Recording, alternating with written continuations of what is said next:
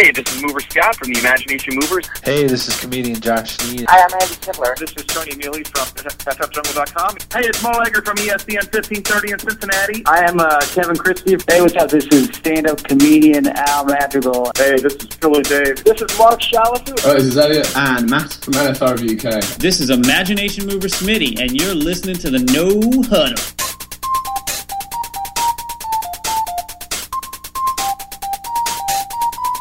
It's the No Huddle Fantasy Football Podcast, a fun, informative, and concise look at fantasy football. With your host, P.F. Wilson. Thank you, Jim Lugers, and welcome once again, everyone, to the No Huddle Fantasy Football Podcast. It is week number 14, and that can only mean one thing. Playoffs? Don't talk about playoffs. You kidding me? Playoffs? Yes, Coach Mora, it is playoff time, and I'm sorry, folks, I don't think I'll ever get tired of that sound clip. Couple of things here for week 14. We're going to do an abbreviated show for several reasons. Number one, life has sort of gotten in the way, and toward that end, the comedy podcast that we do, PF's Tape Recorder, which you can find at pfradio.podbean.com, or you can search PF's Tape Recorder in iTunes, has been doing very well lately, so a lot of our resources have been going into that. We have another exciting announcement, which I guess I can, since you folks have decided to download or stream this, I can kind of let you in on. The official announcement's going to come on PF's Tape Recorder, but we have partnered with comedian Josh Sneed. I don't know if you're familiar with him. He's been on the podcast before, though, the football podcast, and he runs a T-shirt company in Cincinnati, and it has two divisions. One, they just make shirts with kind of silly sayings and some pulp culture-y stuff, and the other one is a vintage T-shirt line, and it focuses on long forgotten, closed, bygone things from, well, in this case, Cincinnati. And it's expanded out to other cities. I approached him a couple of years ago and said, hey, if you ever want to do one for Cleveland, let me know.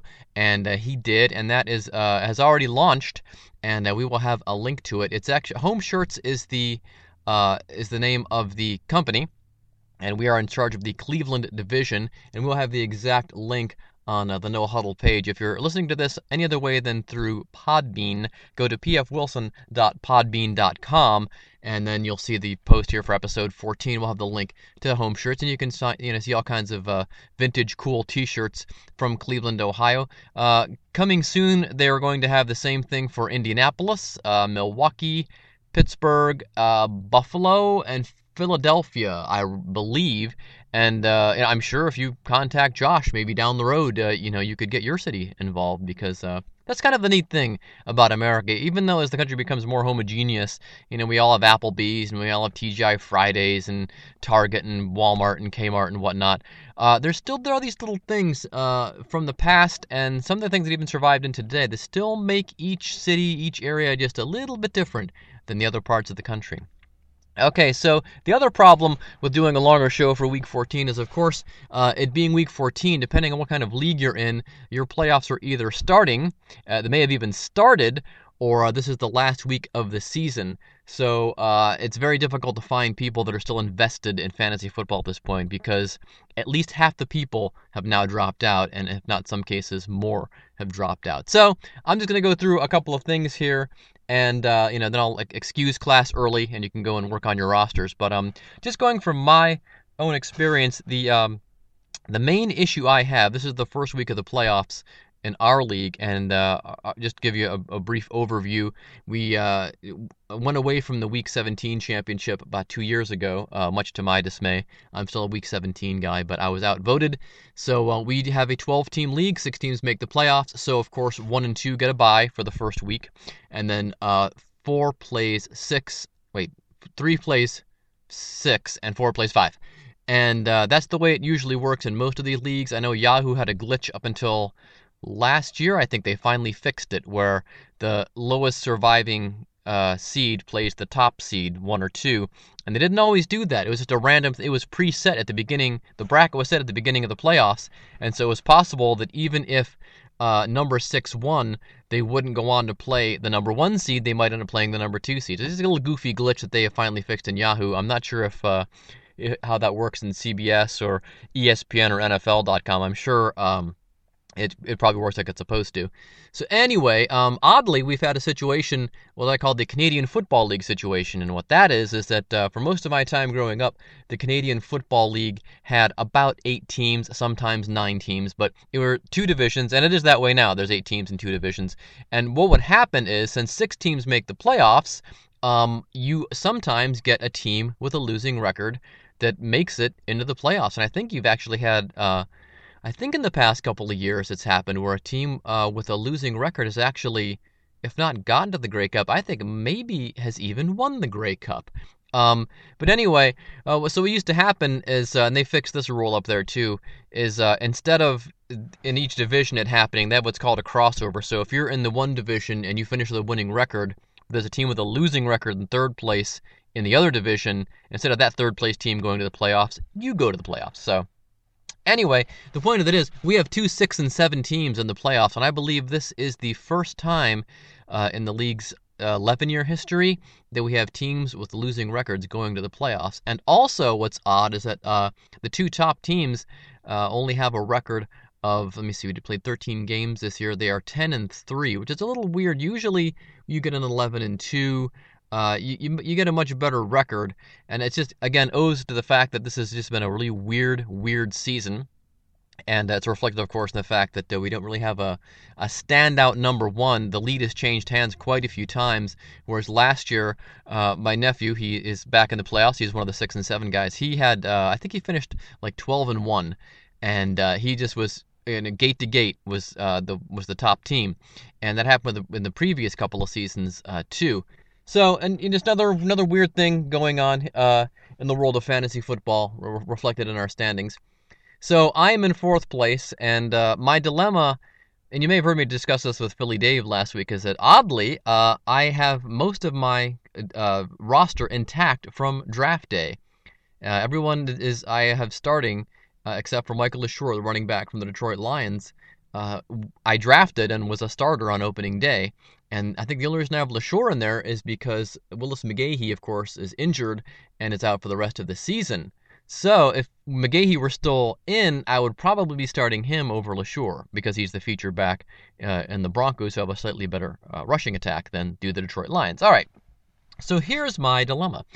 I have 2 different kinds of dilemmas, and you may find yourself in this position too. First of all, I've got Jeremy Maclin, who has really been underperforming. He did okay 2 weeks ago, did rubbish last Sunday, was rubbish a couple Sundays before, and due a lot to the fact that team is in turmoil and the offense is all weird now. So, the rule, of course, your starters are your starters, but I'm thinking I might go with the just picked up Golden Tate from the Seattle Seahawks, and Golden Tate has really established a rapport with quarterback Russell Wilson there in Seattle. In fact, the past 3 weeks, Golden Tate has scored around 20 points, which is way better than Jeremy Maclin.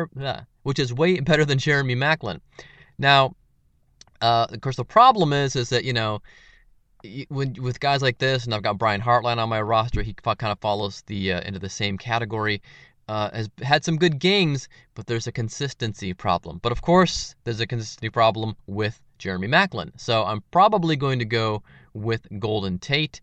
The matchups look pretty even as far as the defenses are facing, so I think I'm going to go with Golden Tate and stick with him there. The other one is a little more difficult. Ryan Matthews and Vic Ballard of the Indianapolis Colts. Now, Ryan Matthews has consistently gotten around 12 to 15 points. Ballard has gotten around 11 to 15 points. I think Ryan Matthews is slightly more consistent. He is definitely the featured back in the Charger offense. Ballard is probably the featured back in the Colts offense, though sometimes they put Donald Brown in there. And, of course, the Chargers also use Ronnie Brown. But of the two, Matthews is getting more of the carries, even though I'd say Ballard is getting most of the carries for the Colts. Now, the Colts have a home game against Tennessee, and Tennessee, I think, is giving up the 8th most amount of points to running backs. Ryan Matthews is in Pittsburgh against the Steelers, who are second best against the run. So, here's the thing. Do I go with my gut and go, well, Ryan Matthews is the starter, even though he's facing a tough Steeler defense, he'll still get the bulk of the carries, may get some passes out of the backfield? Or do I go with Ballard, who is going to get a very favorable matchup against the Tennessee Titans. Colts are looking for a playoff spot. I am leaning, I think, towards Ballard, but only slightly. I probably will not make that decision until probably Sunday morning. So that's where I stand. And of course, if you're in that same dilemma, you can crunch the numbers all you want, but at the end of the day, well, at the beginning of Sunday, you have to make a decision, of course, as to which way you're going to go. And sometimes you just got to go with your gut and think, what's it going to be? And of course, in the long run, it may not matter. Matthews may score 15 and Ballard scores 12, and it doesn't make a difference because I lose by 20. Who can say? So that's basically all I have as far as the how to set your roster for fantasy. I mean, it's a lot on the line. If you were in a position in the past couple of weeks where you had to win to stay in the playoff hunt, and the playoffs really already have begun for you, and you're kind of in that life or death thing. But now it really is life or death. There's no mathematical help. There's none of that. You've got to win or you go home. So, and if it's like our league, it's winner take all of the prize purse. So all you can do is trust your instincts, trust what got you here so far, and maybe it comes down to a coin toss if you have a Ballard versus Matthews type of situation. That being said, I'm going to let you guys go, and you can get on to setting your rosters.